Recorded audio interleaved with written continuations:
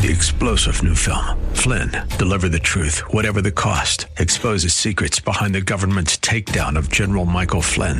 Flynn knew what the intel world had been up to. He ordered the first audit of the use of contractors. This set off alarm bells. He told the truth. He was the most dangerous person for Donald Trump to hire. They had to get rid of Flynn. Flynn, deliver the truth, whatever the cost. Available now. Watch it today. Go to salemnow.com. salemnow.com. We're looking at a divine romance, the romance of redemption, illustrated by Ruth and Boaz. So what's the dowry price for this romantic excursion? Let's talk about that next.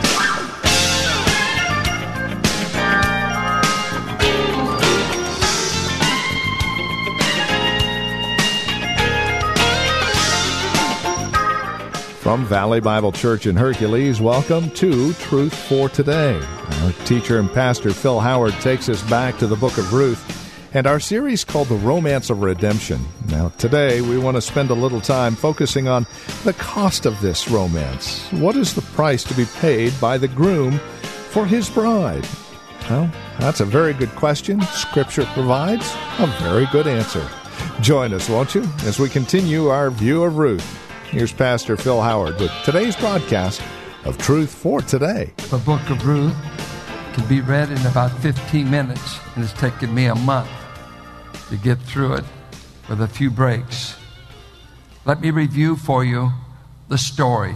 Why is it even in the Bible?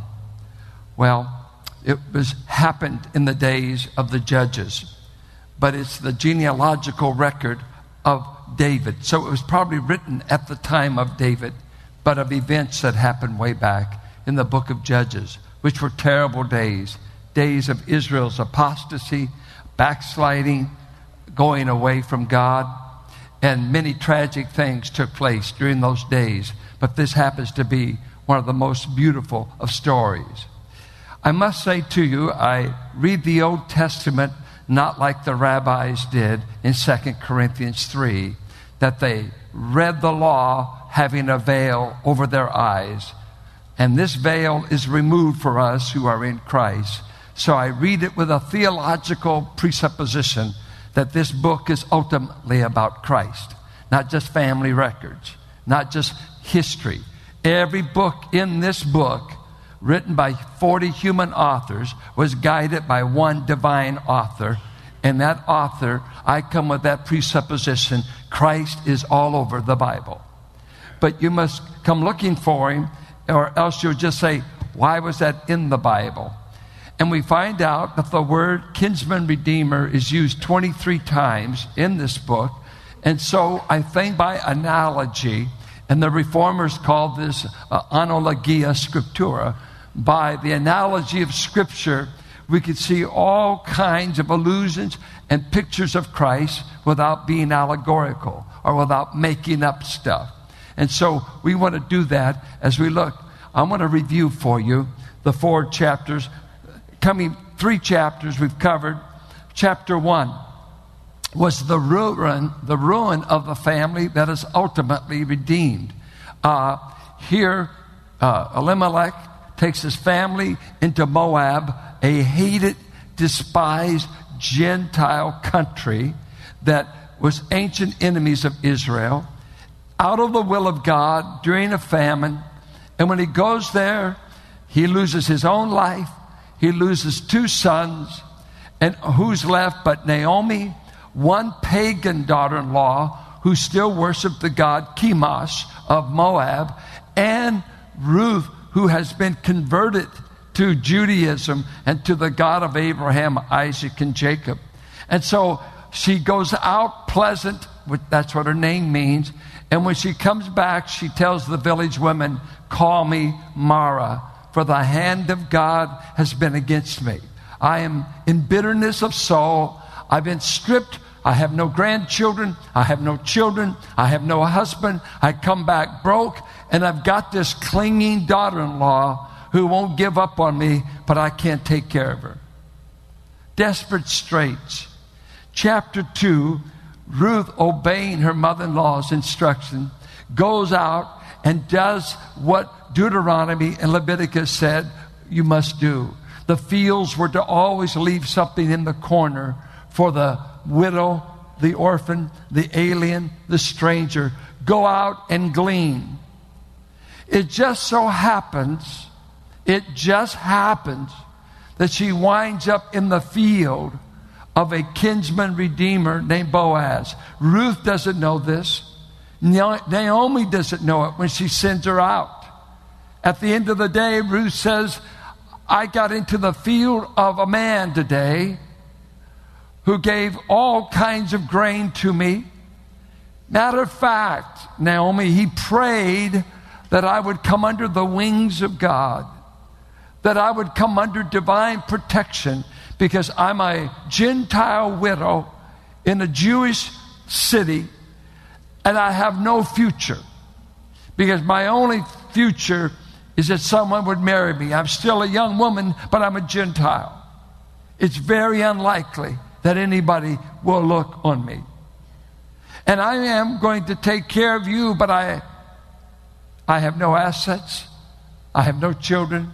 I just gleaned, but I know this much. I met a man today that prayed God would bless me, that God would provide for me. Chapter 3. Mother-in-law instructs Ruth, I want you to go to the gleaning place and the threshing floor of this man Boaz. Put on some midnight in Bethlehem perfume and do your best to go down and get his attention, because this man is obviously a good man. He is a kinsman, and if he would, he could rescue our property that's going to be up for sale. He might just be God's means of putting you under the wings of God. And as we looked at chapter 3, the covering of his garment is the same Hebrew word that he prayed in chapter 2, put you under his wings. Under his wings, or under the covering of his garment. And she went there, and he did cover her. And she said, would you redeem me? You're the one that can redeem me. And he said, if I can redeem you, I'll do everything as quick as I can to redeem you. And she goes back to Naomi before the sun comes up. And now we move from that threshing floor. That night is ended. Let's think of 5 o'clock, 6 o'clock in the morning, when the city is awaking and coming alive. Immediately from the threshing floor, he goes to the city gate, and according to custom, to transact business, you needed 10 Jewish men. So he gets the 10 Jewish men, and they come together. So we're in chapter 4, and this is where he goes immediately to see what he can do to redeem the property, to redeem this young lady. He already knows there's another kinsman in line, so they must transact business and see how providence will turn this out. What an amazing thing that's going to go. 3 things I want us to look at. First of all things, an unwilling redeemer. 2, a willing redeemer. And concluding this book, what analogies do we see in the Redeemer Christ for us in this whole narrative? We come to chapter 1, or rather 4, and they gather at the city gate. They sat down, and the nearest of kin is told about Ruth. I don't know that he's ever met Ruth. He's certainly not in love with her, not like Boaz. He's not impressed with her. She wasn't in his field. This is a brand new case to him. And the case is being laid out. There's property that needs to be redeemed for our kinfolks. And by Levitical law, you must redeem the property of Elimelech and Naomi. You must do that. And this would be very advantageous for the Redeemer that did it, because there were no sons around. So that property would become his when Naomi died. It would be a great financial deal. I'll get the property as an ownership. We're still in the same family, but it's going to transfer. Wonderful way to gain some land. But there's a twist that happens. And that is in the story, when the property's thrown out there, what does the Redeemer say? Good financial deal? I'll buy it. I want it. You got it. And then skillfully, Boaz says, oh, by the way, guess what else comes with it? You get a wife, and you get to raise up a child, because the law would say the first child born is in the name of Mahlon, the husband that died, Ruth's husband. That first boy that's born to the family will really go to perpetuate the name of Elimelech and Mahlon. And all of a sudden, he's broke. All of a sudden, he says, I can't do it. Oh, you can do it. You already said you can do it. Finances are not the problem. It's willingness. You see, it's one thing to be able to do something. It's another thing to be willing to do it. I could if I would if I could. Do you ever say that about the offering plate? I would if I could. I'd just write him $1 million check. And then you get over here, God blesses you. You could if you would. You got it, but that doesn't mean we get it. Because there has to be willingness. There was ability, but there was not willingness. And so he says, I cannot take on. I want the property, but I don't want the woman.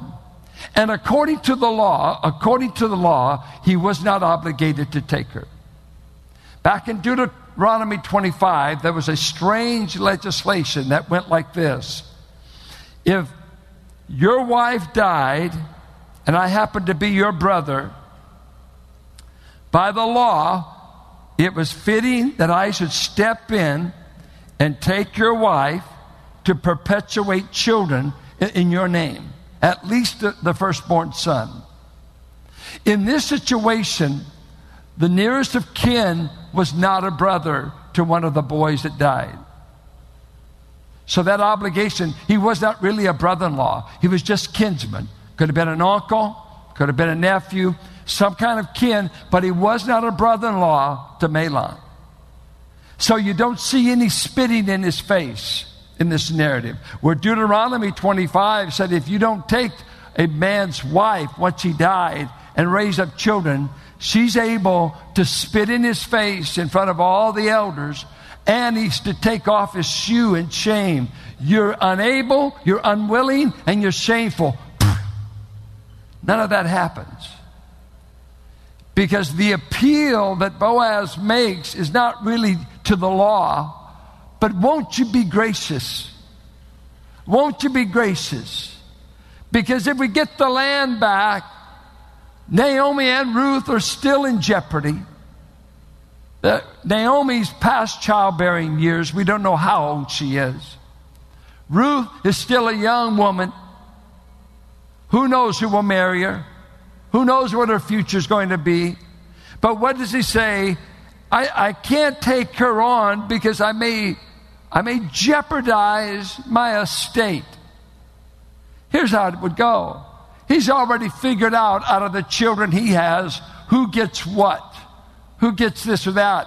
Whoa, if I take on this woman and we have a son, I've got to divvy up what I've got. I've got to add another. I was giving away thirds. Now I've got to give away fourths. I've got the family will already made. The portfolio's intact.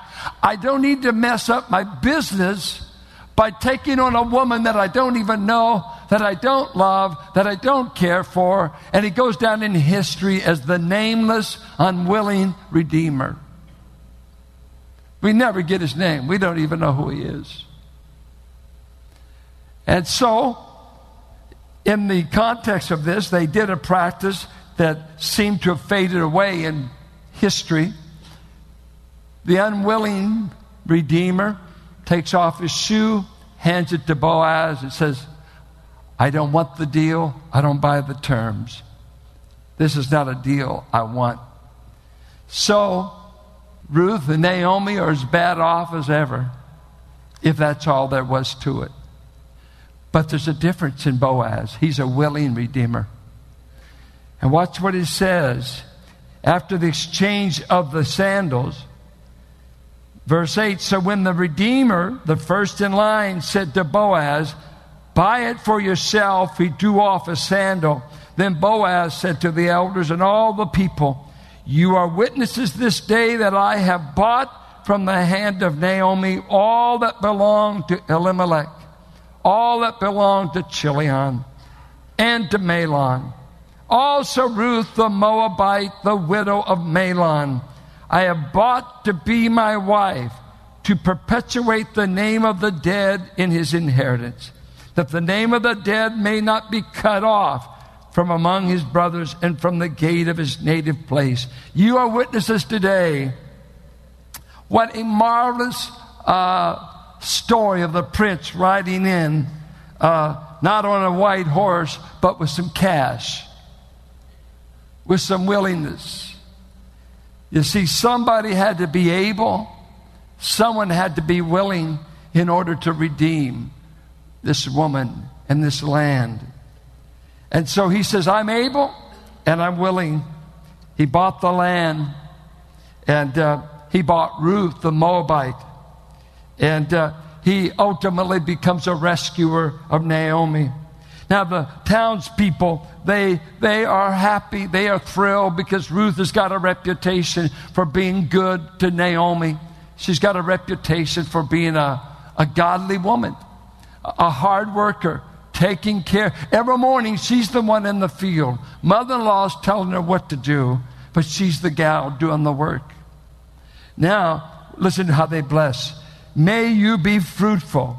May you be like Leah and Rachel. And may your husband be famous in Ephrathah. That's one of the names for Bethlehem. May he be like Perez. Perez was one of the descendants of Judah, and he became the head of the clan known as the Bethlehemites. May you become as fruitful and as well known. And here, just on the pages of history, Boaz comes out of nowhere. The kinsman that would not redeem fades. Ruth should have faded.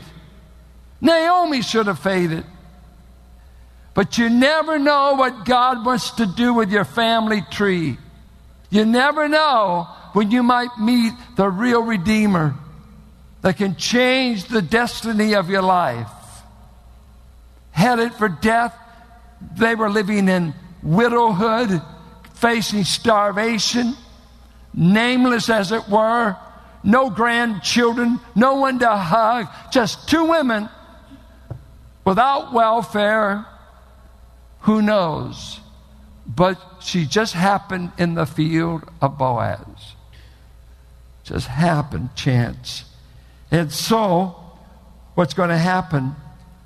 This Redeemer gets a wife. You see, Boaz was getting up in age. He could have been Naomi's age. And you know what's interesting? He marries this gal who's been barren. That's another risk. I doubt that very many Jewish men, they would have asked her, did you have any children in the first marriage? Because the Jewish hope was to be part of the Messiah, to bring the line on. Who would want to marry a gal that's barren? She would be viewed as under a divine curse. Why don't you have any children? Why didn't you ask that, Boaz? No children down in Moab. Nothing but death. Nothing but sorrow. You're out of the will of God. You've left the city of bread. You went away from God, and Naomi got it right. The hand of God's been against you. I love that Dallas Holmes song. There's been times I've been out of his will, but I've never been out of his care. Have you ever made a choice just to go out of the will of God? I'll come back to you later. I'll sow my wild oats, or in this decision, I'm going to do it my way. And you've gone and barrenness and the hand of God seemed to be against you. Well, here's a man that says, I want to marry a gal that's been barren so far.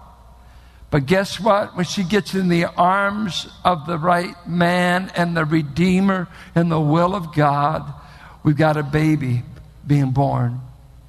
And a baby is born.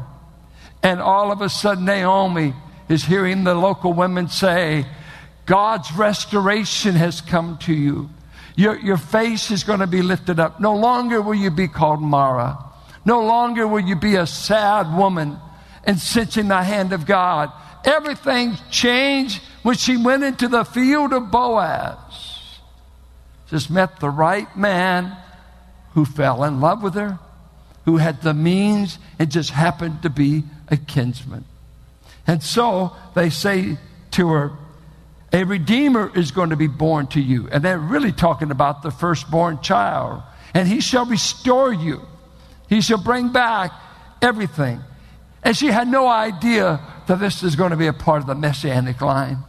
David hasn't shown up yet. These are the ancestors of David. They've never heard of a Davidic covenant in 2 Samuel 7. They haven't heard anything about a millennial reign of Christ. She knows nothing about Christ coming and Messiah yet. It's faint out there, but not a clue that she is going to be in the line. Transferred. Naomi, when the child came, some believe she adopted the child. Some scholars argue that. Who knows? But she became the nanny. They had built-in babysitting, let's say that. Ruth didn't have to worry about who's going to take care of Obed. There was that baby. So this family tree will continue. This line will continue. And it goes on then to give the genealogy of David. David could say, this is my family tree. This is how I got here. These are the people. God squeezed in a Moabite girl. It's amazing. In the genealogy of Christ, we get a prostitute, Rahab. We get a willing adulteress, Bathsheba. And here we got a Moabite Gentile enemy, Ruth. All wind up in the Messianic line. It's an amazing thing that God wove in, we who were the ancient enemies of Israel, that we should be at the same table, that we should be in the same family in Christ. It's a marvelous thing. I hope you're not an anti-Semitic person. I hope you pray for Jews. I hope you pray God would save them. God loves them. They're no harder than you were without Christ. God loves them. He's not done with them. And let me say this. Just because you're Jewish, you're not going to heaven. Any more than just being a Baptist is going to get you to heaven. Sometimes we say, if you're a Jew, you've already got it made. No, you don't. They stumbled at the cross. They need to be evangelized. They're lost. They're lost. Do you pray for your Jewish friends? Do you ever pray that God open the eye of the Gentiles and open the eyes of the Jews? What a marvelous thing, how God is showing us in history, Jew and Gentile are going to come together. Now, what can we see in all this? Is there any analogy I see? First of all, I see in this marvelous picture of kinsman redeemer, the first requirement is you've got to be my kinsman. And I listened to Hebrews 2 that he said, he did not come to bring help to angels. Christ did not ever save angels. Every angel that rebelled against Christ, there is no salvation, there is no help. God has never reached out towards fallen spirit beings. One choice sealed their doom eternally. One choice. But he sent Christ to come for us who were less than angels. The story of Ruth. God's way of illustrating his love for us through his son Jesus Christ and what we call the gospel. As we close out our program today, we would invite you to contact us. Let us know how the broadcast has encouraged you, has ministered to your walk and relationship with Christ. Now, there are a couple of ways that you can contact us. By phone, obviously the easiest, 855-833-9393. 833-9864. Again, simply call 855-833-9864. You can also write to us at 1511 M. Sycamore Avenue, Suite 278, Hercules, California. 94547 is the zip code. Now, the easiest way to get in touch with us would be through our website, truthfortodayradio.org. Now, as you stop by, you'll be able to drop us an email, but then take advantage of the many resource materials we have available, again, there at truthfortodayradio.org. You'll also be able to find out more about Valley Bible Church here in Hercules, who we are, what we believe, worship times, directions, and the like. Again, truthfortodayradio.org, or again, simply call 855-833-9864. Would you also bear in mind this radio broadcast is available through listener support. As you link arms with us financially, we are able to continue the ministry here on this radio station. So please consider that as you contact us. And then come back and join us next time for another broadcast of Truth for Today with Pastor Phil Howard. Blessed be the name of the Lord. Blessed be the name of the Lord. Blessed be the name of the Lord Most High. 3-star General Michael J. Flynn, head of the Pentagon Intelligence Agency, knew all the government's dirty secrets. He was one of the most respected generals in the military. Flynn knew what the intel world had been up to. He understood its funding. He ordered the first audit of the use of contractors. This set off alarm bells. The explosive new documentary, Flynn, Deliver the Truth, Whatever the Cost, uncovers the facts behind this scandal. Flynn told the truth. He was the most dangerous person for Donald Trump to hire. I find out the worst enemy that I'm going to face in my life is right here in America. They took my assessment and they wanted me to change it. And I was like, I'm not changing it. They had to get rid of Flynn.